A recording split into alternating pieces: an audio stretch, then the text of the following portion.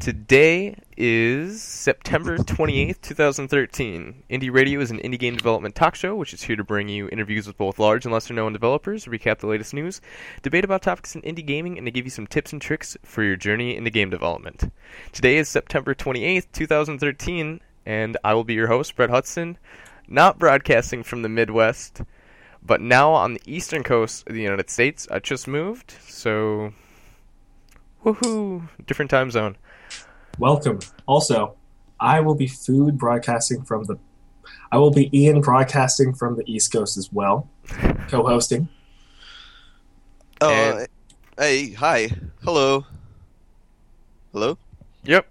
Yeah, hi. I'm here in Texas. You guys are broadcasting for me. Yep. Yep. So this is Robin Arnott. Hello. And yeah, he's our interview today. So we're going to do a short music break, and then we'll get into the news.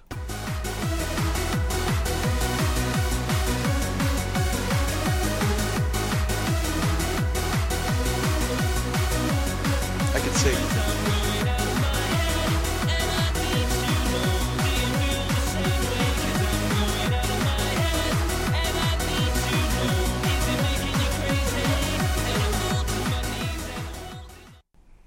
All right. Oh yeah, Robin. Forgot to mention, we're not going to be able to hear the music. Only the people on the Oh, sure. on the thing were. So sorry for the 30 I seconds feel of left silence. out. Oh, no problem. I can still sing. All right. Perfect. I did a little bit of singing yesterday for Stanley Parable stuff. All right. So I just sent the show topics over on Skype. So if you guys want to look at that. I'll just take the first one. It's pretty simple. We're talking about bundles. And then, Ian, you can jump on the Steam article. Where's the thing you sent over? I'm not seeing it. It's just in the Skype chat. Oh. You gotta press the little... Yeah, I see the Skype chat, but I see Ian intro, Robin intro, Indie Radio, indiefunction.com/radio. I think his trademark really jazzes up this place, to be honest. indiefunction.com/broadcast. Yep, that's it. Okay, great. Yep. All right. So, I will do the first topic. And basically, there have been a couple of bundles that have come out lately. The Indie Royale has the Alaska bundle with, it looks like, 5 games. And GOG.com has launched a bundle. I don't think they've ever done one before. Have we ever talked about a GOG bundle before, Ian? I don't think so. Yeah. All right. So, oh, it looks like there's going to be a 6th game added to the Indie Royale. I'm actually going to go to the page that it's on so I can read off what games are there. There's Electronic Superjoy, March of the Eagles, Rigonauts, Sengoku Way of the Warrior, 99 Spirits, which I've heard is pretty cool, and Flipper. So if you pay $4.96 or more, you can get all these games on, it looks like 4 of them are on Steam, 4 of them are on Desura, and the others are just on Windows, Mac, and Linux. And then the GOG bundle, I'm trying to find a link to it. Oh, here we go. It's called the Super 5 Promo.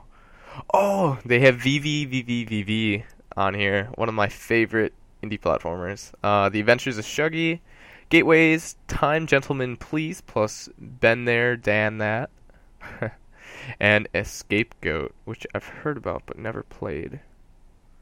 So, you choose which games you want, and depending on how many of the 5 games that you choose, you get more of a discount. So if you only get one game, you get a 60% discount. You do all the games, you get an 80% discount. So, pretty great deal. And as always, if you are listening into this live, there is an IRC, which you can get to at indiefunction.com/radio. And we'll be posting the news topics in there. And if you're listening to this in the archive, well, they're already there on the page. All right, and then the Humble Mobile Bundle 2 because Humble Bundle only does a bundle like every week.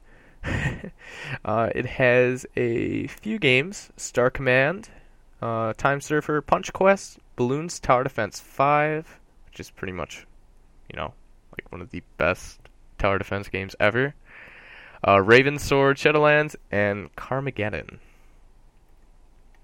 Like the classic Carmageddon? I'm not sure.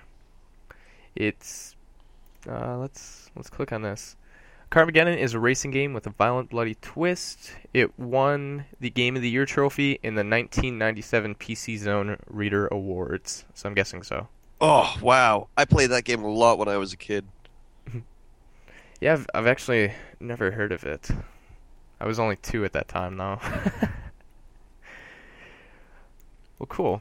So yeah, that bundle is currently at $4.49 for the 2 bonus games, which are Raven Sword and Carmageddon. But the other ones are available for any price you want. All right, Ian, would you like to take us away with some Steam updates? Well, they're unveiling Steam machines. It's going into beta. It's a hardware beta. Basically, Steam machines, their SteamOS is a operating system they're making, and they're allowing different vendors to create devices similar to how Google had Android and allowed various people to make the hardware for it. Steam's making their own hardware for one device, but they're allowing other vendors to make their own, and sometime in 2014 they plan to be releasing them. Currently, though, there's a beta where they're going to let 300 people try it for free. There's 5 steps to become eligible, and they're going to just choose, what was it? I'm trying to remember. There's the first 30 or less of the people chosen from the 300 participants will be based on their past community contributions and beta participation, but the rest are all just going to be completely randomly chosen. So there's pretty good odds that, out of the millions of Steam users, you might be chosen if you at least try and become eligible. So I think it's worth it to give it a shot. And it looks like a really cool idea. And of course, all the Steam stuff that you can already do in your PC, if you have great hardware, there's no real point, I guess, in doing this. And, well, you can stick with doing that. So. Mm-hmm. Yeah, it's really easy to become eligible. I think I already am. All you have to do is join the Steam Universe community group, agree to the hardware beta terms, make 10 Steam friends, create a public Steam community profile, and play a game using a gamepad in big picture mode. Super easy. And then you lose 10 pounds. Wait, what? This I all thought new that was the Steam result. formula. Yeah, of course. The weight loss. Come on. What were you saying, Robin? Well, with this all new Steam formula, I lost 10 pounds in 2 weeks. Oh, wow. Yeah. It really works. It really works. Just a simple payment of $2.99 per month. For the next 50 years. Perfect. Yeah, and then it seems like this article doesn't talk about the new Steam controller, which we'll have to look up quick. Here we go. I'm on Engadget.com. So basically, the new Steam controller looks absolutely bizarre. I mean, it looks really cool, but it doesn't look like a gaming controller. There's 2 trackpads, like a kind of like a mouse pad on a laptop, but they're round and they're indented like they're speakers, and you put your fingers on them and use them like a controller. It's the weirdest thing, but there's been some pretty good reactions to the controllers themselves. A lot of developers are saying that they feel really good, even though they look completely different than everything else. And they said that it takes a little bit of using it to get used to it, but it seems really cool. Yeah, and it's super hackable. I really like that they've gone out of their way to make it hackable. Mm-hmm. There's this little diagram on their page that just shows it being taken apart in really simple steps, so people can make their own additions to the controller. That's so cool. The gamepad has 16 buttons in total. 2 are around back, while the majority are found out front. 1 sits in each corner. The middle touchscreen which is a So, display touchscreen, not yeah. It's high. it's a display? Yeah, Oh, that is Brett, so cool. read. Come on. Where I didn't see that anywhere. Well, I'm on Steam's own information Oh, about it. Anyways, oops. Wrong place. But yeah, the touchscreen that's gonna be cool. and the trackpads do seem like a pretty swell idea because Apparently, Have you- it's the most precise controller out there. That's what they've been claiming because of the trackpad instead of using analog sticks. It's And that's like way really more important precise. for people trying to play mouse and keyboard games from the couch. yeah, So I think that's pretty much it for the Steam news. It's pretty exciting. We'll definitely keep everybody up to date with updates because that's what you do when you keep people up to date. Updates. All right. So Robin, would you like to sing us into the next segment? Do do do do do do do do do do do do ba ba ba ba. The next segment. The next segment. The next segment. The next segment. The next segment. The next segment. The next segment. The next segment. The next segment. The next segment. The next segment. The next segment. The next segment. The next segment. No, you got it wrong, Brett. It goes here. Try it. So it goes. The next segment The next segment. with more energy The next segment. from the diaphragm. The next segment. No, that's too low. Uh-oh. I've got a little announcement that your listeners might be interested in, especially those in California. Ooh. And that's Indiecade is coming up next week, which is a super great festival. Mm-hmm. Yeah, I don't know how we forgot to mention that. I actually got press tickets to go, but because I have college starting this week, I'm not able to fly over there. I'm so sad. also you're poor, but there's that. Have you been to the festival, Brett? Or what was that? Have you been to the festival? No, this would have been my first time, but I'm hoping to make it next year. It's pretty wonderful. Mm-hmm. It's really, really wonderful. Yeah, I totally recommend going to it. I organized the night games party there, and cool. it's just like we just had Fantastic Arcade here in Austin. It's like a larger sort of Fantastic Arcade, I guess, maybe. Sorry. Anyway, I don't want to hold us up too long. I could go on and on about Indiecade. There's a lot of cool games there. No, it's totally cool because the next section is the interview with you, so you're supposed to talk about yourself. Sure.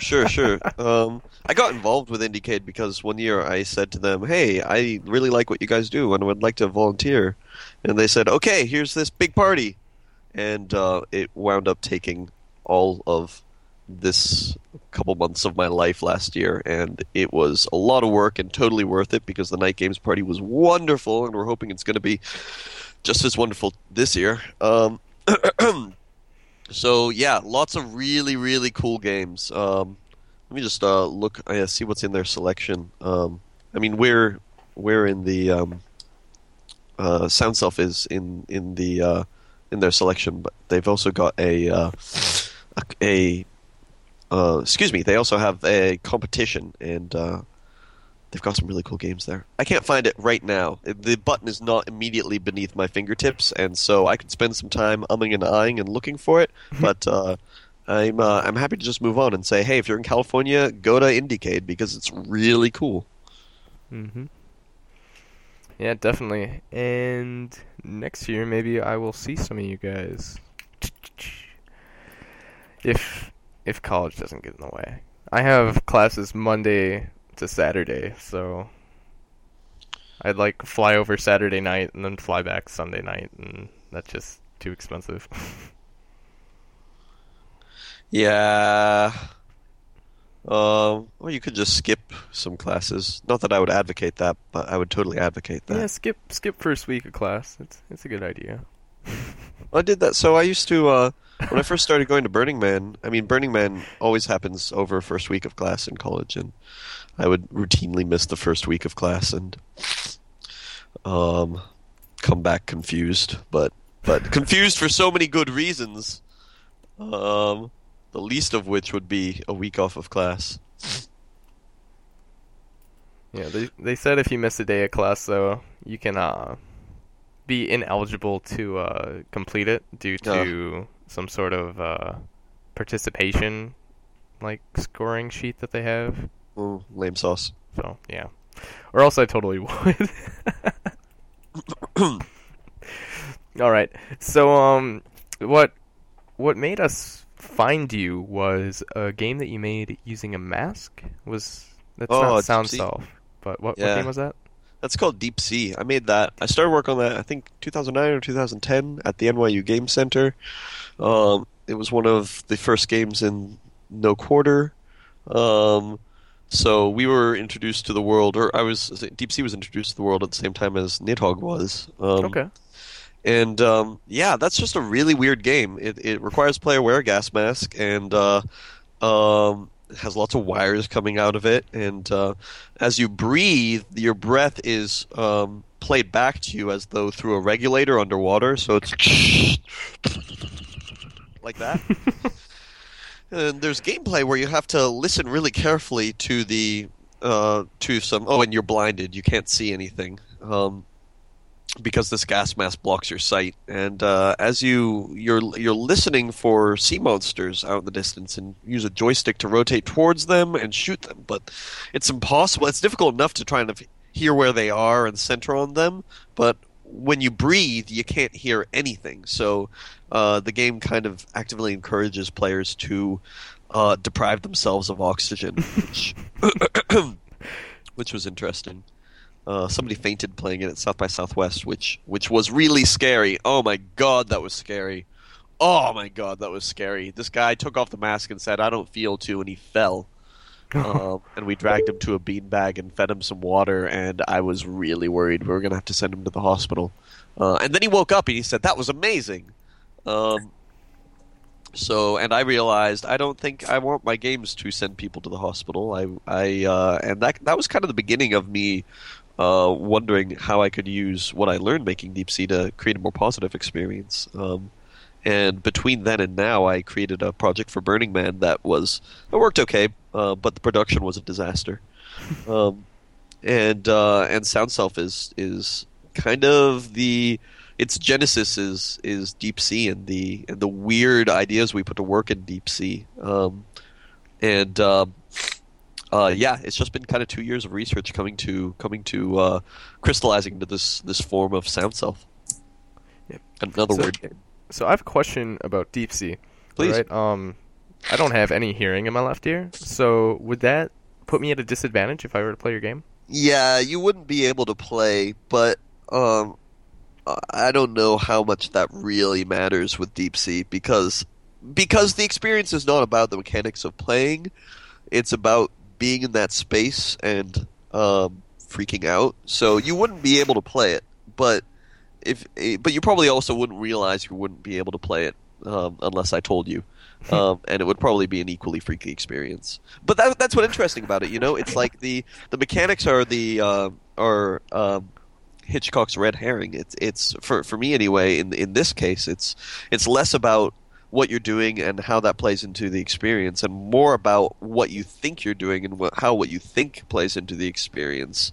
So when I was doing Deep Sea, I put a lot of work. I was trying to. It was my first real project as a game designer. I put a lot of work into little mechanics and things that nobody would ever notice, but people do notice things that aren't there, and that's what's really interesting to me is how people's imagination plays into the interactive experience that they think they're having and makes it that much more intense. So yeah, if I didn't tell you that you wouldn't be able to play Deep Sea, the mechanics of Deep Sea anyway, with no hearing in your left ear, you'd probably play it and still have a really scary experience because you'd think you're doing something and you'd be trying to work out how you can locate these monsters and you'd be really trying to control your breathing probably. But and then you'd die just like everyone else does, and you'd be like, ah! But now that you know that you wouldn't be able to play the game, I've ruined it for you. Man. Yeah. Yeah, I watched I want to say it was Vimeo, maybe it was YouTube. I'm not sure, but it was a video of some people's reactions, and it was insane watching them pull off the mask, and they're like, "Oh, oh my god, that was awesome." It surprised me as well. I really I was just doing this weird experiment, and I was so surprised by the intensity of the reactions that people had to it. It really, really scared people, and I feel like I spent kind of 2 years after initially making Deep Sea trying to work out what made it work. And I wrote a couple papers that I didn't know what made it work, but I wrote papers like I did know, and that kind of helped me try to explore it, try to understand this thing. I'd speak to people. One thing that was really interesting is I gave the game to a friend of mine who was a really experienced meditator and yogi, and she did not get scared at all, but she lasted about 45 minutes. Eventually, I just had to take the mask off and be like, okay, this is... because she would have just been able to play forever, which is unheard of in this game because it gets harder and harder and harder and harder and harder. But really what makes it hard is that you are in that space really scared, unable to breathe. And that the game worked in a totally different way for her. She found it to be very meditative, was bizarrely was really interesting. I learned something about it there. Yeah, so I was trying to work out what made it tick, and I think what made it tick really is player imagination, and giving players just enough information for their imagination to spiral off, and the breathing kind of made people get into a trance with it because it gave them a lot to focus on, and all of that stuff has been tremendously informative in my work subsequently.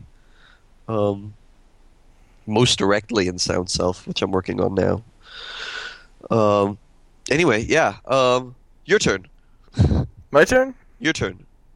What am I supposed to talk about? Oh, I don't know. I could babble, and this would be a very a conversation that goes on tangents and tangents and tangents and doesn't really circle around anything. So, tell me where you want to take this, Brett. All right, tell you where I want to take this. So, would you call the game a video game or a sound game? Because that's how I've been explaining it to people. Because they're like, what's Deep Sea? I'm like, oh, well, it's a sound game. They're like, what do you mean? That's not a term I've heard before, but I like it. I don't know. I hear this a lot. What is a video game or what is not a video game? And it's as useful as that is. I think video game is a really useful word because it sets people's expectations in an interesting way. And I think there's something actually going on really interesting visually in Deep Sea. You go in expecting to see something, you go in expecting a video game, and it is the deprivation of that which is really powerful. So I think going in, and this is what my friend, the meditator and the yogi, did going in, she went in with expectations not of a video game but as a breathing experience, and it was a very different experience for her. So I think the word that we use to describe something sets up people's expectations in a certain way, and how do you want people entering this experience? For me, that deprivation is a very important part of that game. Wow, that was pretty deep. Oh, thanks, man. Appreciate it. Yeah. Deepness. Deep sea. Deeps. But I'd really love to. Do you know much about Sound Self, the project that I'm working on now? Not too much. I saw it on Kickstarter, and we were gonna put it in the magazine, but then we realized that it had already ended. Oh, sure. Well, we've opened up our alpha now, so people can. We closed it off for a while we sorted our shit out and worked on the game, and now we've opened it up again. But it's, to me, I think it's a much more interesting experience than Deep Sea, because it takes everything I learned making Deep Sea in a totally different direction. Totally different direction. Oh, it's It's a game where, and again, I use the word video game not because the word video game accurately describes it, but because that's the setting I want people going into this with. That's the set of expectations I want people going into it with. Mhm. It's not a goal-oriented experience, but it takes your voice. You chant, you go, and as you do that, this experience dances with you and sucks you into a trance. It's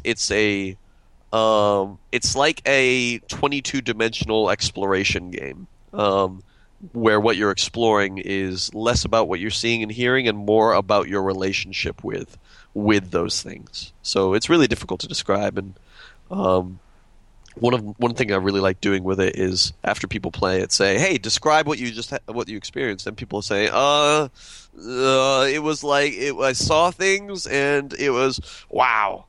And that's the most I can, I cannot. We were talking about VVVVV earlier, which is a wonderful game, and you could describe that as, okay, so there's this platforming adventure where instead of jumping, when you press the jump button, it flips gravity, and there are these puzzles to solve in that way, and you could give somebody an idea of what that experience is. And one of our difficulties with Sound Self is I have no idea how to describe the experience to potential players. But it worked out. It worked out in our Kickstarter. What I did, my strategy for that was just to show the game to as many people as possible and get them talking about it. And because there was no way I could accurately describe the experience, and it worked. We got funded. We've been getting some decent coverage.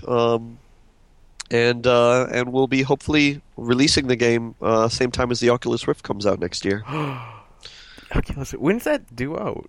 2014, fall 2014. Fall, okay. That's what I've been reading about online. But really, I don't know any more than anybody else does. So don't take this as that's when it's coming out, because that's just kind of what I've heard, and they haven't made any official announcements or anything because they don't, I don't know what. But as soon as I find out, I'm going to have a date that I need to be done by, because I really want to ship day and date with them. Yeah, for sure. Be the tower fall of the Oculus Rift. So the reason I really want to do that is mainstream gamers. I mean, we all have. I've already described how difficult it is for me to describe the experience, and once people play it, they get it. They can't describe it, but they get it. But getting people to try it is a difficult thing. But the Oculus Rift it fulfills a certain narrative that everyone's had in mind since the 90s. It's the VR dream of the 90s come true. It works. It's beautiful. And my hope is that, people are, when the Rift comes out and they have access to this really functional VR machine, they're going to say, surprise me, show me something. People, who may not necessarily usually be looking for surprises. This is a door to unknown and different and bizarre experiences that fits really neatly in the narrative of anybody who grew up in the 90s. So what I'm hoping is that if we launch with them, people will say, I want to try something totally different that I wouldn't have been able to experience before, and they'll see everything people have been saying about Sound Self, and they won't understand what it is, but they'll give it a try because they want something new, and they want something that's new in that VR narrative. And I'm hoping that'll help us reach a lot of people who we otherwise wouldn't be able to. Because it's so bizarre, and it looks bizarre. It looks like a well, let me show you our website, and you tell me how you would describe this experience, or tell me what you think of what you see here. I just pasted a link into our Skype chat. And I'll paste it into the IRC for... Oh, rad, yeah. All right. So do you want us to watch the video? Yeah, please. All right. And I will sing while you're doing that. Perfect. Actually, I won't, because the sound of the video is pretty good. Best of E3.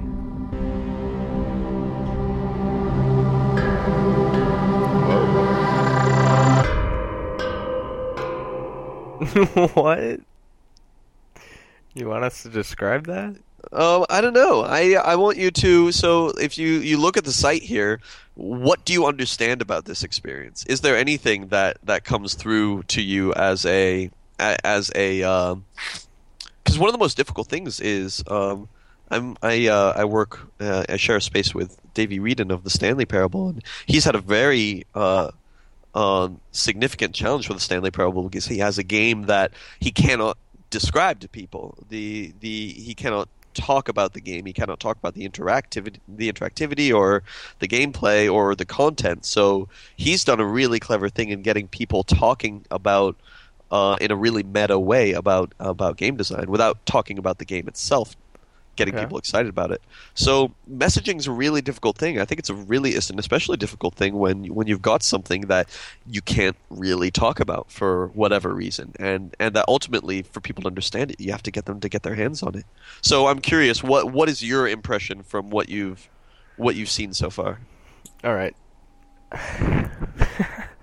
Do as awful a job as you like. Awful as job. There's these pixels on the screen and they move around. Whoa. I know. Whoa. Like I'm guessing you like put input into the computer and the pixels move around. Yep. So the URL for this for anyone listening is soundselfgame.com. Yeah, the input's your voice and it dances with you. It kind of works off some loopholes in the way that you perceive to create a really unique experience. And one of the things we're doing is it harmonizes with your voice. When you go, oh, it produces the same tone back at you, but at a different timbre, so it feels like that sound is coming out of your body. So you no longer quite feel the same separation between yourself and the game's soundtrack. And what we're trying to do is create a synesthetic relationship between the game's soundtrack and the visual experience, so that what you are seeing also feels like it is a part of your body. So it's really meditative. Great. Oh, thank you. Thank you. I really appreciate that. That's a story as well, the visuals, because I'm a sound designer, and or before working on Sound Self, I would have described myself fundamentally as a sound designer, and I had this idea that I couldn't do art, that wasn't my thing, that I didn't have the expertise in that.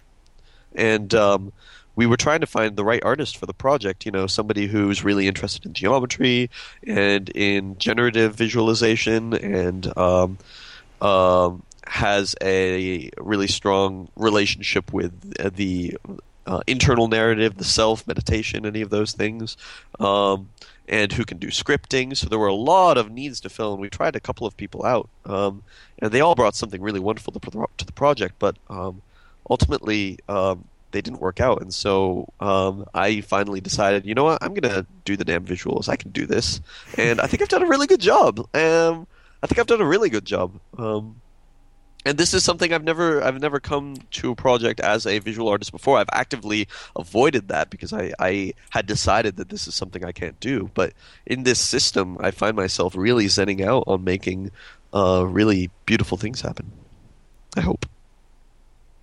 Yeah, the picture under the title "Mind from Chaos," the green circles, they totally remind me of the Life Force from Final Fantasy VII. If you ever played that.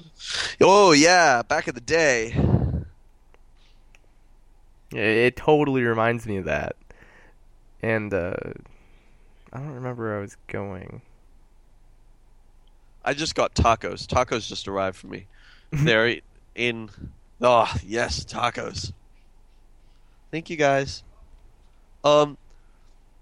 So yeah, I haven't played Final Fantasy VII for a long time, so I can't really. But it's all all of this is generative. It's all so I create the rules that make things happen. But ultimately, the systems combine in really interesting ways that surprise me when I watch people play it. It's really beautiful as a game designer to have a system that's complex enough that it can continue to surprise me. Do you want to hear me eat this taco? Let's do it. Now I'm all hungry. Oh man. There's a Taco Bell down the street. Well, that's not real.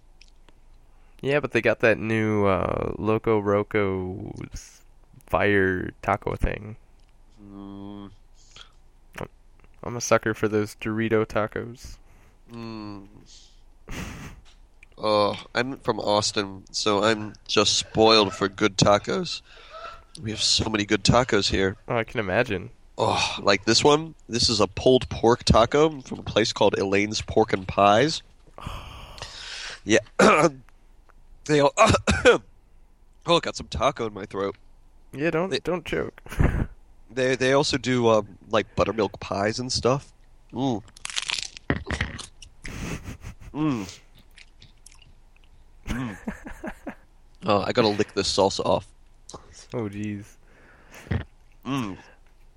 Mm. I don't even know how to react. Oh man, that's so good. All right.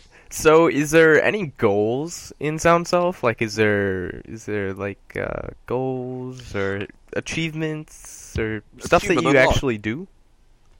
There's a lot of stuff that you actually do, but I'd compare it to Proteus or Panoramical. Have you played Proteus? Yes. Right. So in Proteus, well, how did you feel about Proteus when you played it? I really liked it. I didn't play it for too long because I got a bit stressed out. Sometimes really open worlds with so much to do just stresses me out, and I gotta close it down. Mm-hmm. But I really thought it was interesting because there is no goal. It's just you can go explore this world and find out secrets about it. I really liked. There's this one spot where all the flowers started floating in the air, spinning around me, and then it turned to night, day, night, day, night, day, night, and then it like exploded. Mm-hmm. That was the coolest thing ever. Yeah, right? There's something so beautiful and magic about that. Oh, taco. No. Are you okay? No, I'm so good. It doesn't even begin to cover it. 1 minute it's a really intimate relationship with the tacos. The next they're trying to kill him. It's awful. It's still intimate. Oh my god. It's just deathly intimate. Yeah, so in Proteus, you're not necessarily going out of your way to search for particular things in Proteus, but there's this beautiful sense of discovery in that game. Are you okay? Well, one... we can let you go get a drink of water if you need one. Sorry, my girlfriend's trying to talk to me. What is it, Aviva? Hi.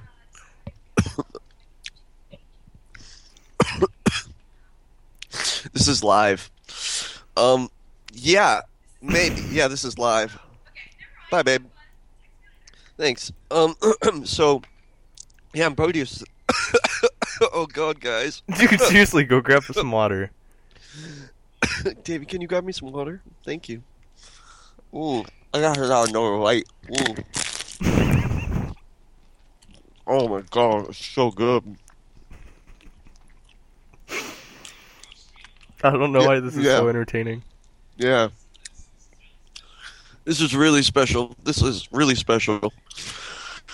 Oh, wow. Davey just brought me some water. This is amazing.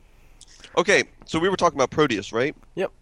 Okay, so there's a sense of discovery that I think if you had goals, if you had a thing that you were trying to achieve, you would miss this sense of discovery because you'd be focused on achieving whatever it is you're trying to do.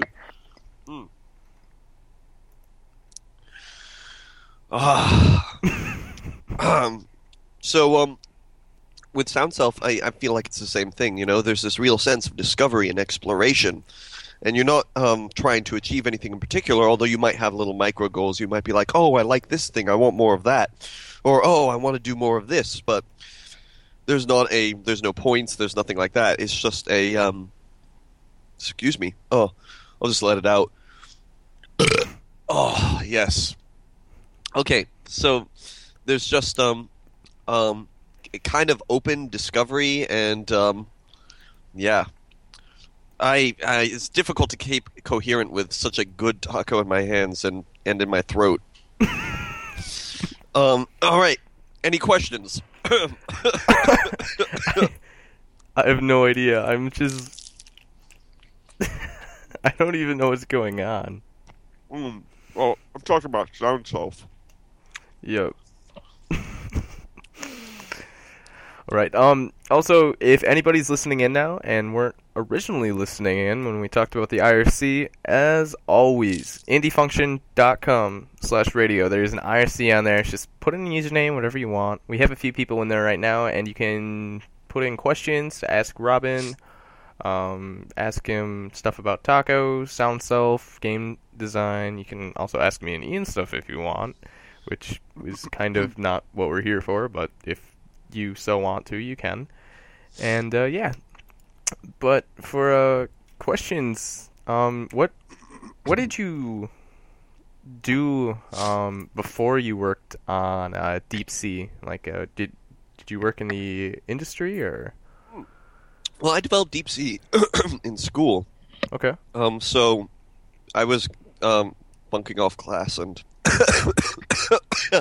Yeah. How old are you? I'm 26. Oh, 26. I was thinking that you were 30. Nope. Okay. 26. So yeah, I was oh wow. Yeah, so before doing Deep Sea, I went to school for film and was trying to do sound design for film, and I realized video games are just way more interesting. So why would I continue doing film stuff when there are so many opportunities in video games? And I met Alex Bruce, and he brought me on to do the sound on Antichamber, and oh yeah, I did the sound on Antichamber. Really? That's a good game, isn't it? I haven't played it yet, but it looks absolutely amazing. Do you want me to field questions to Alex Bruce for you? Feed him? Yeah, I can. Do you have a question I can ask Alex Bruce? Let me. Do you have one, Ian? Not at the moment. Not at the moment. All right. Let's ask him. Alex, what did you have for lunch? We had 2 pork tacos and 2 pork taco sliders. How did you feel about the sliders? They're pretty damn good, aren't they? So this is video games, guys. I am interviewing with Brett Hudson of Indie Radio. And Ian Jones. Sorry? Yeah, this is live. What other things can we talk about? We should talk about things. Yeah, definitely. I just this is so much different. We've never had an inter-taco view, as Ian just called it. First for everything. Yep, first for everything. Well, So what's honestly, your favorite kind of tacos? I think is probably I don't know. I think it might be this one in my hand. Honestly, I was totally expecting like I would have a bite of this thing and set it down, and then you resume can't the stop once you've started. Oh man, it's such a good taco. Oh shit! Now I'm hearing myself, and this is really weird. So they put the interview in the background, so I'm hearing myself on lag. I think I just heard myself laugh. I think you did. Oh, It's just really serious stuff. Dude, holy crap. Why don't they just sit in here and listen to it? I don't. Oh well, because I'm listening to you on headphones. Oh, right. Yeah. And I'm listening to myself in the background. So like, there's like a 3-second lag here, which is really awkward. Oh, yeah, that's... Do you know what's really serious? Video games are really serious. Video games. Video games, man. So, does your life revolve around video games? Oh, part of it. Nice. So, yeah, I had this wonderful experience. Oh my god, this is... Hey guys, can you turn that down? It's confusing as hell.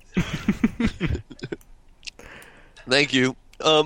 Yeah, so I kind of consider myself a part of 2 communities that really inspire me and keep me really creative and grounded. One of those is the indie game development community, and you've spoken to a lot of people from that community and have an idea of how a lot of people in this community think and grow. And Yep. And another is kind of the hippie flow community here in Austin, and I go to Burning Man every year. There was this moment last year. So last year I had to go from Burning Man to PAX, and I left Burning Man before the end of the week, before the man burned. And I had this moment the night before leaving where I was thinking, man, I haven't played video games for a while. I really want to just play some video games. And I actually started to get a little depressed about it, and I realized, wait, tomorrow I am flying into PAX, and all I am doing for 3 days is playing video games with my friends. This is wonderful. So yeah, video games are great, guys. Yeah, video games. All right. So you are, as you said, a part of a couple different communities. So you have both of them influencing your opinions on indie games and just video games in general. Where do you want to take games? Where do you want to see games go? Well, I could speak to where I personally want to take my own work in games, which is very much, Sound Self very much speaks to that. It's about being in the moment and being present, and about the experience of being there with it, and not about a particularly goal-oriented thing. For me, where I really want to take my own work, and what really excites me in the game world is the breadth of possible interactive experiences, the breadth of experiences that we can give people. Not just about how we can introduce new thoughts to people, or how you can puzzle someone's brain in an interesting way, but can you make something feel something that they would not be able to feel without this particular tool or with this particular project. So what I'm really interested in is variety of experience, and we're seeing more and more variety, which makes me really happy. As a gamer, that makes me really happy, because I'll play Dishonored, and I love that, and I'll switch on to playing Samurai Gun with my friends, and that's a different. That is a different space to be in. It's a very social. When you watch people play Samurai Gun, you hear the word "fuck nice," "fuck nice," "fuck nice" a lot, and there's this kind of wonderful shared competitive space that Samurai Gun does a really good job evoking in its players. And the Stanley Parable, which I spoke to you about earlier, is a very thoughtful meditation on video games as an expressive medium. Sound Self is a grounding meditative experience. There's just so many cool different things out there. Mm-hmm. That's what excites me is just the variety. I'm really not interested in AAA shooters, not because I think there's anything wrong with AAA shooters, but because I've played that game before. Yep. It gets dull. And there's so much we can do. There's so much we can do that people haven't even begun to think about yet. So why not put our minds to creating really unique, new, positive experiences than, pushing a few more units, satisfying player expectation in a certain way. Mm-hmm. I hear the word, people talk about escapism a lot.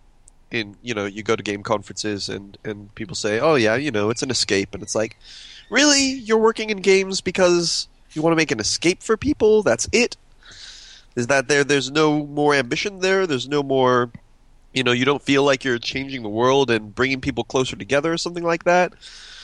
And I think it's a total lack of imagination. If you're, and of course, I'm not saying that treating games as an escape is a bad thing. It's just, there's more interesting things we can be doing. And we are doing. We were just talking about Proteus. What a phenomenal game. It really changed my self. It changed me playing Proteus. Games can change us. And I think totally. Yeah. I'm a different person because of Samurai Gun. I've poured many, many, many hours into that game, but it's a I love how we can get into a player's skull and change who they are a little bit, in modest ways and less modest ways. To Did that answer the question? Yeah, I think so. Um, you kind of brushed up on this topic, and I had been thinking about it. Because you're really interested in working with sound with video games. You really want to bring some light to that particular sense when Bring you're some light. playing video games. Yeah. Go on. And oh, haha, I get it now. Yeah. Took me a second. But what about having I don't know, this people have probably thought about this, and it's kind of already been done with vibration and controllers. But what about bringing feelings like nerve feelings to video games? Like if you do something wrong, you get a shock. Oh And man, I would love to play that game. if Yeah. Oh, I'm totally with you. Bennett Foddy did a talk at IndieCade last year about, you know, not just why are we so focused on fun, but hey, why don't we create games that induce nausea? Hey, why don't we create games that induce these really unpleasant but wildly affecting sensory experiences? And so right now there's a technological challenge here, right? You know, you can't hack directly into the nervous system, not yet anyway. And I think that is in our future, but it's scary. and probably, well, scary depending on who's making the content. Well, that's exactly what I mean. But you can, you have access to, as a designer, we have access to a whole breadth of sensory experience if you have a less hands-on approach to how you induce that. I was talking about how with Deep Sea, I think it's an extremely visual experience, but I don't provide any of the visuals to that game. The visuals are brought by the player. Somebody comes to Deep Sea expecting to see something or not, and being deprived of their senses and panicking to try to regain some sort of composure. Sight has a very active role in the Deep Sea experience. It's not active in the same way as, Dishonored, where I literally have to see what's going on or I'm not going to play the game. But it's still a visualization. The act of seeing is a big part of Deep Sea. And I think that these other things, sense perception, outside of just sight and sound, excuse me, can be a very big part of game experiences. We've probably both played games where the visuals presented us with an image so disgusting that you felt a sensation of smell, that you kind of revolted or pulled back. And it's not because your nose is actually smelling something, it's because your senses don't work in a discrete way. It's not like your eyes see something and your ears hear something and all of that combines to a discrete and real presentation of the universe. It's a very subjective experience, and it's just brain hacking. How do you hack the brain? What are you trying to do? And there's a way to hack the brain to do that. And there's probably, we have access to really powerful tools to get into a person's brain. The Oculus Rift, which I'm really excited about, is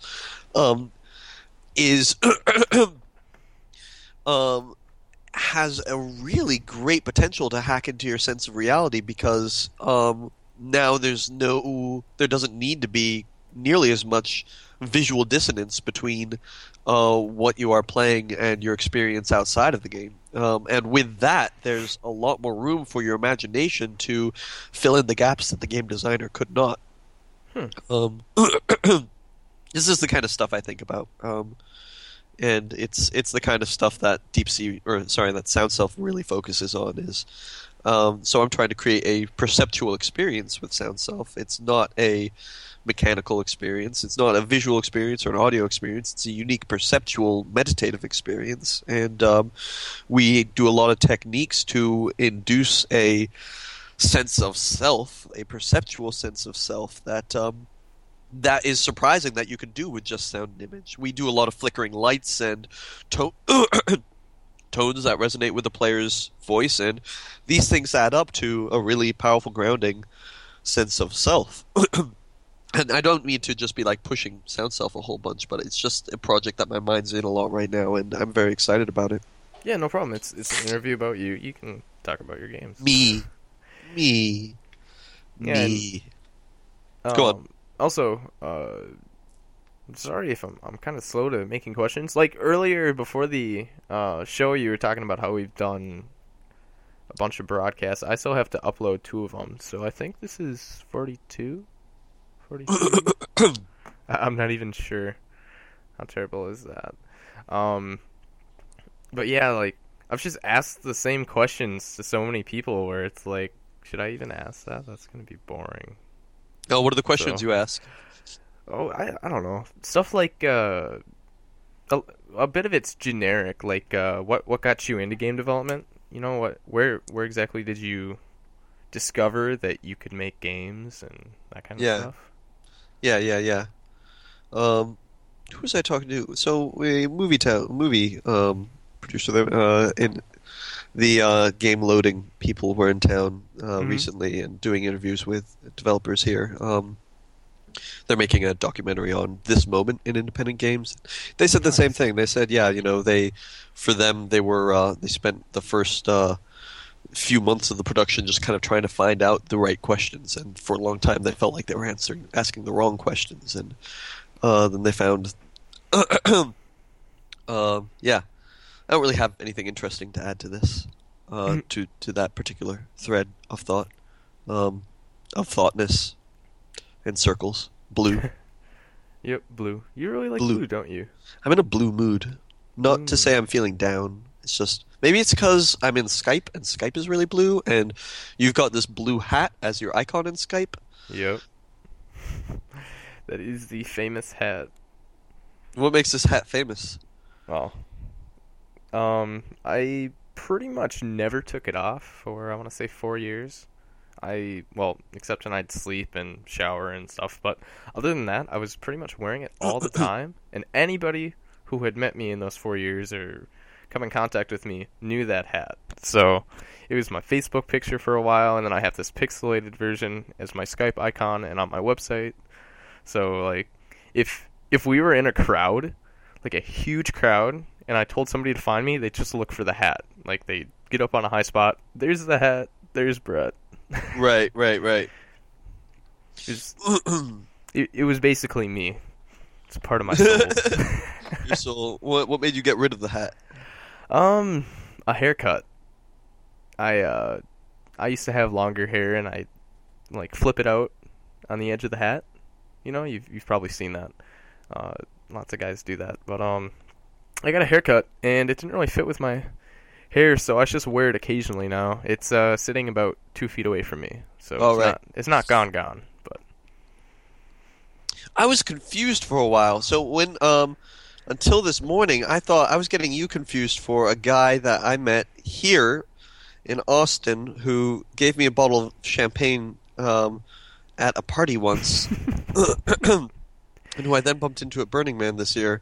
I don't know why I got you confused with this person in my head. Have we met in person? No, never. Yeah, I don't know how that happened, but it did. But you are not that person. I don't know who that person is. I don't remember his name, but he gave me a bottle of champagne once. Nah, I've only known of you for about a month.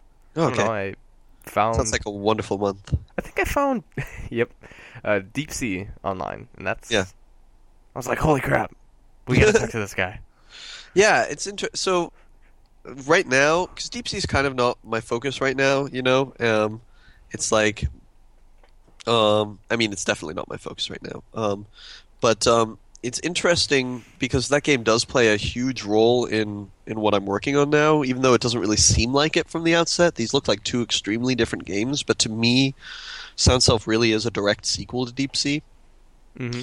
And it's interesting because a lot more people know about Deep Sea and want to hear about that project, and so much about that project is directly related to what I'm doing right now.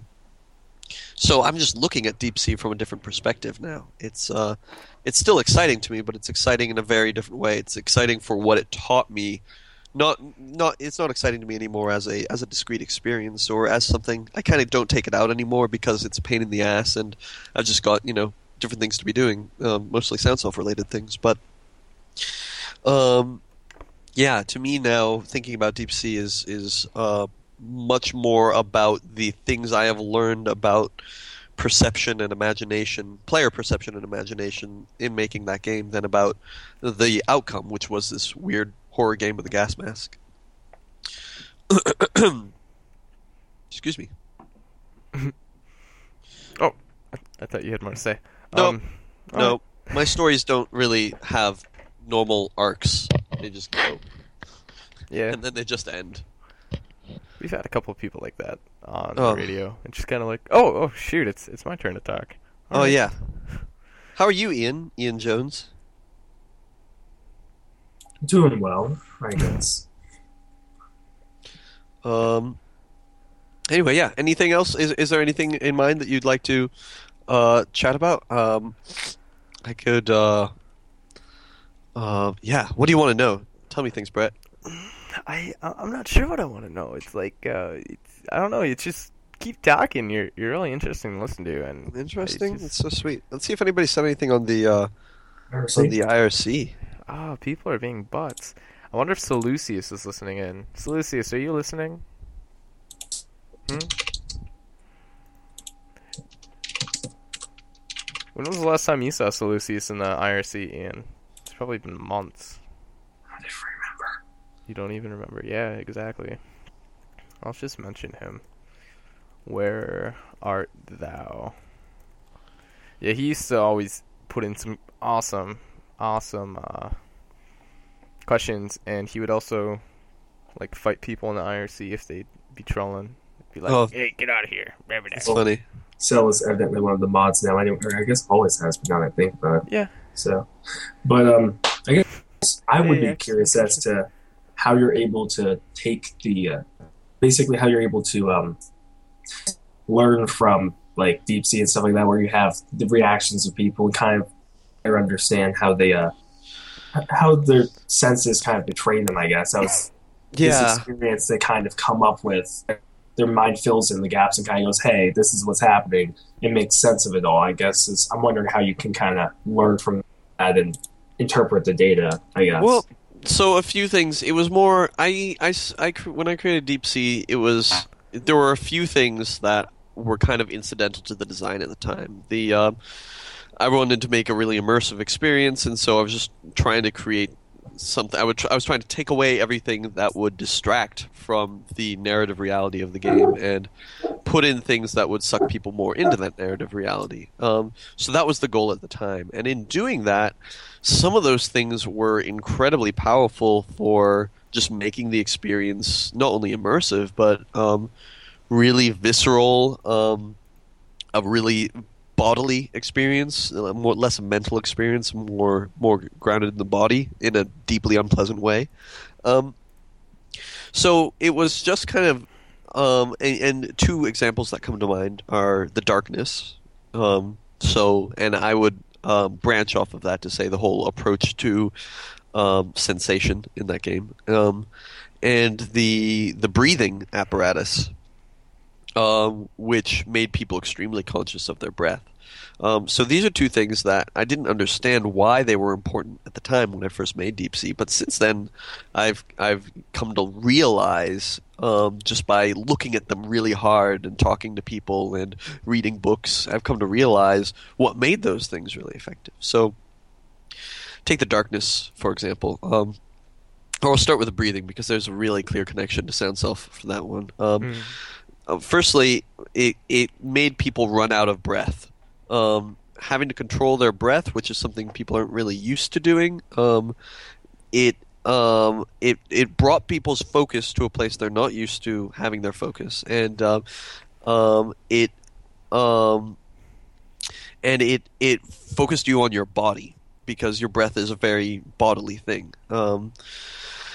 there's you're focusing on yourself there, and focusing on yourself in a way, you're focusing on something that you're not very good at, which is controlling your breath by the parameters that will make you able to hear monsters better in the game, which I think made people really unconfident, which is important for a horror experience. You're trying to disempower players, and giving people that lack of confidence in their body, in having their body do what they want it to do and serve them, I think really contributed to the terror.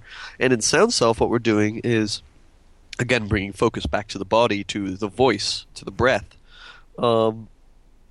The whole interaction is through voice, and players begin focusing on their body, but instead of taking that into an unconfident direction, there is this blissful interaction between your breath, your voice, and the audio-visual experience. It's rewarding you for everything you're doing, and whereas in Deep Sea, I think that relationship with the breath and body brought you into a place of low self-confidence and fear. Sound Self, that relationship with the body and its connection with sight and sound really creates a feedback loop where you feel deeply connected to your perceptual processes and to everything that you are perceiving, especially with the 3D. With the Oculus Rift, it's incredible. So that's one kind of train of how Deep Sea taught me something that I maybe a lesson that I wasn't looking to learn, but that has been incredibly informative. The darkness of Deep Sea, and seeing how people would invent visualizations and would very actively focus on other sensations to make up for what they were not getting through sight. Again, adding to a lack of confidence and playing into the fear cycle there.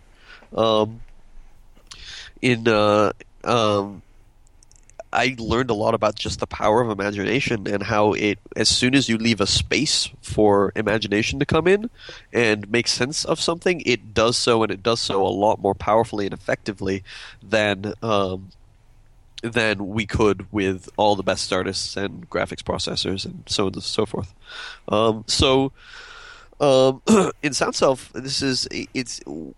what I'm doing is where in Deep Sea it was sense deprivation. In Sound Self, it's kind of sense overload. We're giving you so many things. I don't know if you guys know anything about sacred geometry, but it's something I've become very interested in, the development of Sound Self, where basically my understanding is that the study of sacred geometry is looking at geometric forms, and there's a lot of kind of meanings that people layer onto these, but what I'm really interested in is you've got these apparently simple geometric forms whose have a large amount of symmetry, and your brain perceives these symmetries and because your brain's pattern finding machine, and it just kind of dances with the patterns of the symmetries, while as you, perceptual Brett, are not necessarily, you don't recognize that you're doing this thing. You just look at the geometry and think this is beautiful, and it's beautiful because it's interacting with your brain and feeding your brain patterns, invisible patterns. You look at a lot of sacred geometry things, and you could pick out a few of the symmetries in them, but it's only after kind of taking them apart and studying them that you see, wow, there are symmetries here that I could not possibly have known, but your brain was recognizing that something was there. So in Sound Self, I'm doing a lot of really simple geometries that just give your brain a lot for the imagination to work with and integrate with and kind of fill in the spaces with and dance with. It's not something you'll observe yourself doing. It just gives you the sensation of, wow, this is beautiful. And that connection with the voice that I was discussing earlier means that what you're feeling is, wow, I am beautiful. So yeah, that's Deep Sea to Sound Self in a nutshell. That is definitely the most articulately I've expressed that particular connection ever. So, thank you for bringing me to this place. You're very welcome, although I think Ian asked that question. Thank you, Ian. No, Brett, you can take the thanks. It's fine. It's fine. Oh, okay, thank you. Thank you for letting me take thanks. Yep, and then, I don't know, I kind of want to talk about the programming Sure. side of Sound Self, like it looks very complex behind the scenes, especially since you're dealing with sound. Like, what do you even use to do the sound, and like how does the whole process of taking input in from the user and transforming it into visual display work? Well, so it's not a visualizer in that it's not taking sound data and doing a transform into a visual space. Okay. What it's doing is it's taking your sound data and it's looking at a lot of different things, a lot of harmonics in your voice, the tonal relationships over the course of a long time, and it's using that to influence the a kind of audiovisual possibility map. Okay. So in Proteus, you might use WASD to move around and the mouse to look around. You could think of your voice as being as being the equivalent to the WASD, except you don't. Whereas in Proteus, W moves you forward, S moves you back. In Sound Self, we're trying to hide the way that that your voice is affecting the experience, so that you don't recognize that you're controlling it, and instead you just kind of perceive it as an almost sentient reflection of yourself. So, from a programming perspective, that means we've got a lot of really beautiful possibilities, a lot of expressions, not of your voice necessarily, but of math, a lot of beautiful geometries and ways of expressing symmetries. And your voice moves you through a map of how strongly or weakly certain symmetries are expressed. And the same is true with the audio. The audio is not generative yet. We're going to do a lot more generative stuff. It's a little generative, but mostly the audio is looped recordings and played at appropriate tones depending on where your voice is.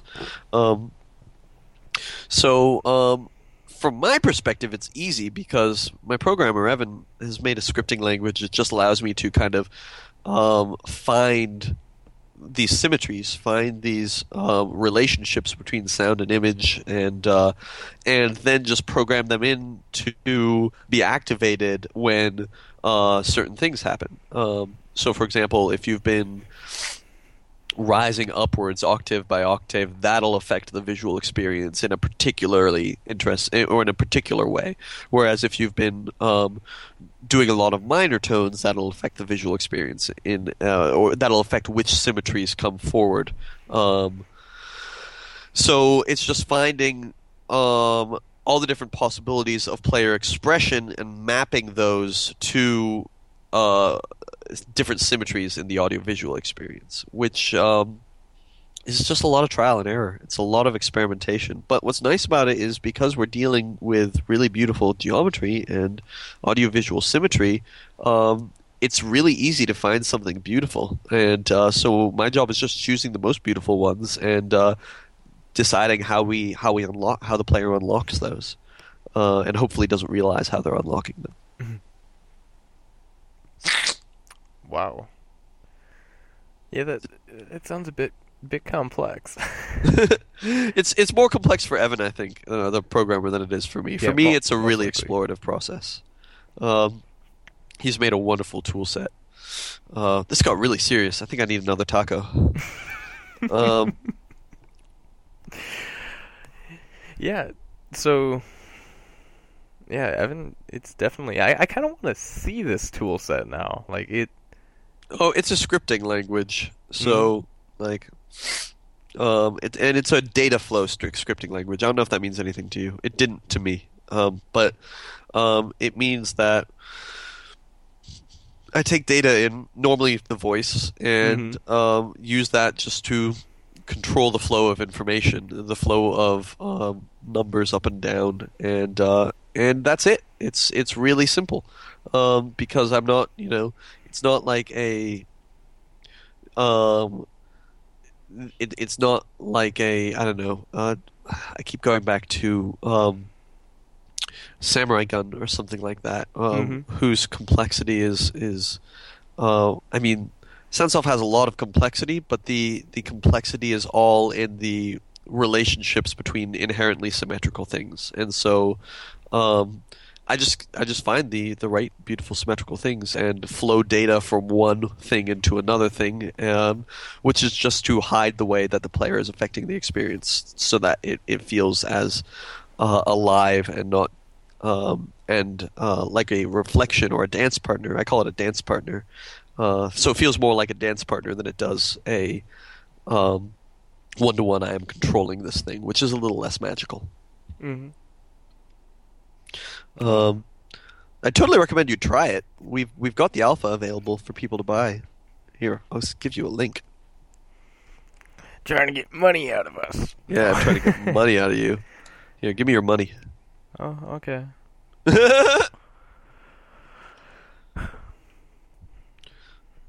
Oh, there's a link. Yep. And copy, paste, post, paste.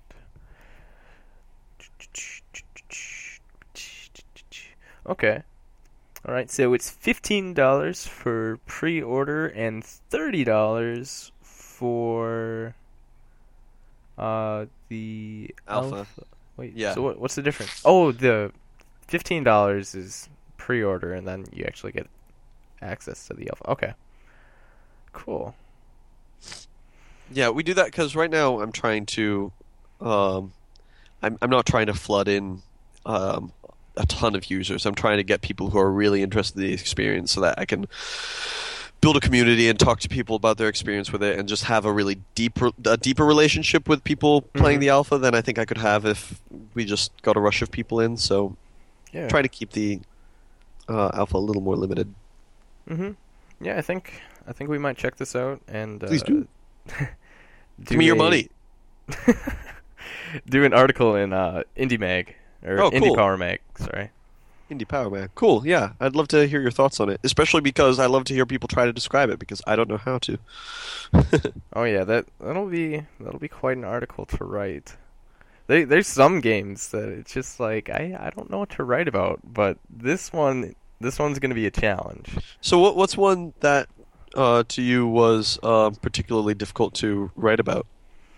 I don't know. My mind kind of blocks out things that I don't like.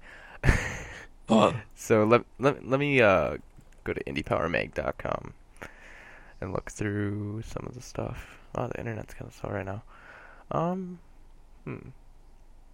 Let's see here. Rock Paper Missiles was a bit difficult to talk about. It's an iOS version of Rock Paper Scissors, but there's I want to say currently 24? Yeah, 24 different items that you can use in this Rock Paper Scissors like game, and then there's 7 different weapon types. So there's just different versions of the same weapon pretty much. So like a dragon and like the Loch Ness monster, those are both mythical creatures, so they work the same. Okay. And it was just it was so much different than what I'm used to reviewing that I wasn't sure what exactly to say. So I pretty much just talked about what it was, and I don't know. I think it was a bit less of a review and more of just a summary. Sure. But yeah. I'm looking at Rock Paper Missiles right now. I can see this going either one of two ways. I can see it being really interesting or really not. Mm-hmm. Yeah, if I had an iDevice, I was using my brother's. I think I would play it quite a bit, but Really? What's interesting about it? yeah, I don't know. It's just fun because like it's a bit of chance, so it's kind of got that gambling feel. Yeah. And just trying to learn all the different combinations that you can do. Because what you do is you grab, the artificial intelligence picks 3, or no, hold on, no, okay, I'm gonna start all over. You pick 3 different weapons that you want to use. All right. And then the artificial intelligence picks 3 weapons as well. So you see the 3 weapons that they have, and then you have to pick one of your 3 weapons that you think will take down theirs, because they pick one weapon as well. So you kind of get narrowed down, and you're like, okay, so I have, rock, paper, and scissors. They have rock, paper, or they have rock, paper, and another rock-like thing. So you're like, okay, I should play paper because there's a better odd that they're going to pick a rock-type object. Right. But then, I'm actually a big fan of rock, paper, scissors. I enjoy rock, paper, scissors. I love how, and of course, it's all the optimal strategy is to just pick a random one, but you're a human, so you can't do that. Mm-hmm. And so there is a psychological game played between players that I actually find really interesting. Turns out I suck at rock, paper, scissors. I can if somebody gets to know me, they can pretty much beat me 8 out of 10 times because I guess I'm really predictable. But I really like that you've got this totally simple gameplay that may as well not be there. It may as well just not, those rules may as well not exist because they're just the optimal strategy is pick random. But around those rules is just trying to outsmart the other person's ability to not be random, or lack of ability to choose something random. And of course, everyone dismisses rock, paper, scissors as an actual game, but I find it really interesting. But then again, like I'm totally interested in that relationship between what we've been talking about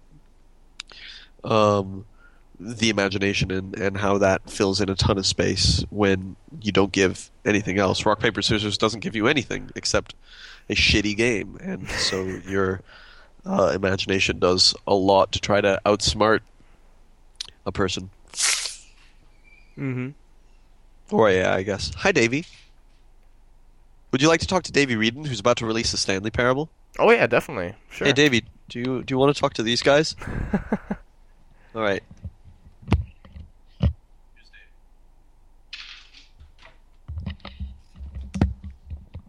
Hello.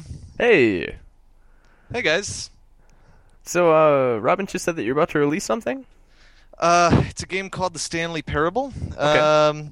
It's a remake of a 2011 source mod that I put out and that did well enough for people to ask for more of it, and so that's kind of what we're doing. What exactly is a source mod? A source mod? Oh, a mod is just. Are you familiar with modding? Or I think my question was, what was a source mod of? That's what I meant. Well, sorry. So when I said source mod, I mean literally from the source engine, which is Valve's proprietary engine for Half-Life and Left 4 Dead and Portal and all of those guys, right? Okay. So everything that Valve makes runs on source, and so it was built in the engine and using the assets from Half-Life 2. Okay. Right. And so it was completely Half-Life 2 built game, and we've been remaking it using the Portal 2 engine and using assets from a variety of a number of pre-made assets that we've licensed, and a few that we've built ourselves, and we've been making it into a full standalone game that's coming to Steam. We were greenlit about a year ago. Oh, wow. Mm-hmm. Congrats. Hey, thank you. So in October, that's when that thing will be coming out. Sweet. Yeah, definitely have Robin send a link or something to us. Mm-hmm. We'll definitely check it out. Yeah, for sure, man. Will do. All right. Cool. All right. Robin, you want to round this out? Hi. Hey. So it's been about an hour and a half, so I'm guessing you probably want to wrap this up. Cool. Let's rock and roll. All right. So, final questions. Is there anything in the IRC has been so dead the last couple of broadcasts? Dead IRC. Dead IRC. Rip or rest in peace. I should have said rip in peace. Wow. Yeah. Ouch. So, Ian, do you have any questions? No, but we should let the IRC rest in peace in pieces. It's fine. Okay. All right. So, final question. Super serious. Super serious. Super serious. Is it about tacos? That's what I It's was not thinking. about tacos. Although we could ask one about tacos. What's the best taco you've ever had? And the worst taco you've ever had? I think the Oh. best taco I've ever had is the one I just had. That was a good taco. Then again, there's a place on South First in Austin that does amazing tacos. It's not Torchy's. But I forget the name of it. So they do good tacos too. Mm-hmm. Worst taco I've ever had. Man, there's some really bad fast food tacos. I was a little disgusted by your guys' discussion of Taco Bell earlier. That was all Brett. What, you don't like Doritos? I like I like- Doritos, but not the Jesus. Not Yeah. the Taco Bell ones. What's wrong with you, man? I don't know. It's a Jeez. Cool Ranch taco. It's Plus, Cool Ranch isn't the best type of Doritos in the first place, Brett. So, well, there's also nacho cheese, but that's just kind of, I don't know. but just Taco Bell in general, I kind of Yeah. when I realized I couldn't identify the meat, I decided I should probably not eat there so much. Yeah, it's pretty bad news. But sometimes you're craving that, and I understand that. Mm-hmm. And Yeah. then it can intersect with your desires in a particularly powerful way. And I only then have you're- Taco Bell like once every other year, so it's Sure. not like I'm obsessed with it. I just really want to try out their new taco. All right, so final question. Super go on, serious. Are you sure you're ready for this, Robin? I'm ready for it. You ready? Okay. Do you program shirtless? Oh, sometimes Sometimes. yes, sometimes Sometimes. yes, Perfect. but not usually. When was the last time that we asked that, Ian? It's been like I think the last time that I asked that was with Edmund McMillan because I kept asking him questions about programming and then I felt like a complete idiot because he doesn't program. Yeah, and I was more interested in his cats, so you know, Yeah. which I think I should get some credit for since now they're doing eugenics. Yep. I'm impressed you got Edmund on the phone. He's pretty reclusive, Yeah. from what I understand. Yeah, he was an interesting. We're trying to get Tommy. We've talked to him a little bit, but he's super busy. But we also got John Blow a couple months after Edmund, which was probably like the highlight of this show. Well, besides you, of course, Robin. You're Oh, pretty me. awesome. Yep. Let's talk about New me peak, some new more. peak. All right. So I think that's it for questions. It was a really fun show. You need to keep making games for sure because Thank you. you are more interesting than I'd have to say probably 95% of the indie devs out there. Oh, you're sweet. They're pretty interesting though. But can you name devs that I'm more interesting than? Well, I'd I appreciate don't it if know. A lot of devs are more like I don't know. They just want to make games, which is totally cool. Like they just want to make, not trying to push down any games, but like Super Meat Boy. It's just a hard platformer when it comes down to it. And a lot of people just want to make platformers, or they just want to make shooters, they just want to make puzzle games. But you are like trying to innovate, and you're coming up with all these weird ideas that nobody's ever, done before. And Thank you. it's just I'm not saying that the other devs are bad, and definitely not the Team Meat because they're awesome. I love Super Meat Boy, but it's just you're on a different level. Oh, you're sweet. Thank you. Yep. Cool. Thanks, guys. Yep. So everybody, that was Robin Arnott, and what's your website again? Soundselfgame.com. SOUNDSELF. Game. Game. How do you spell game?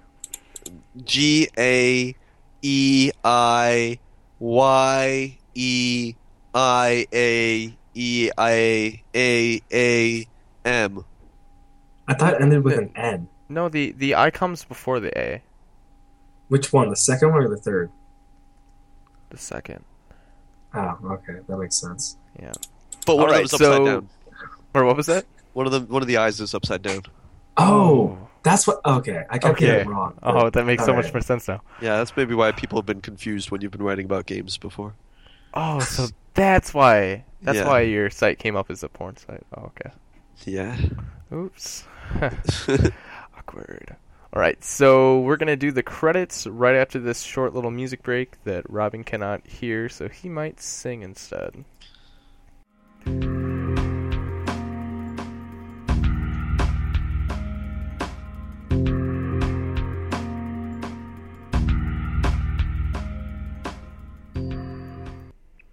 Thank you for listening in to broadcast number 41, 42 of Indie Radio. This broadcast was broadcasted live with 1,000 mics and was recorded using Audacity. All music was found on Newgrounds, coming from various artists. We have an upcoming issue of Indie Power Magazine coming out hopefully next weekend. I was due out for release today, but things have been so crazy for me and some of the other writers that with, two of us moved, including myself. So we've just been really far behind. We're going to release it soon, and that'll be coming out really, really early October, and then the next issue will be somewhat late October, like the 26th. But the next indie radio broadcast will be on October 12th, and we have a really cool interview coming up. Not quite as cool as Robin, but let's see here.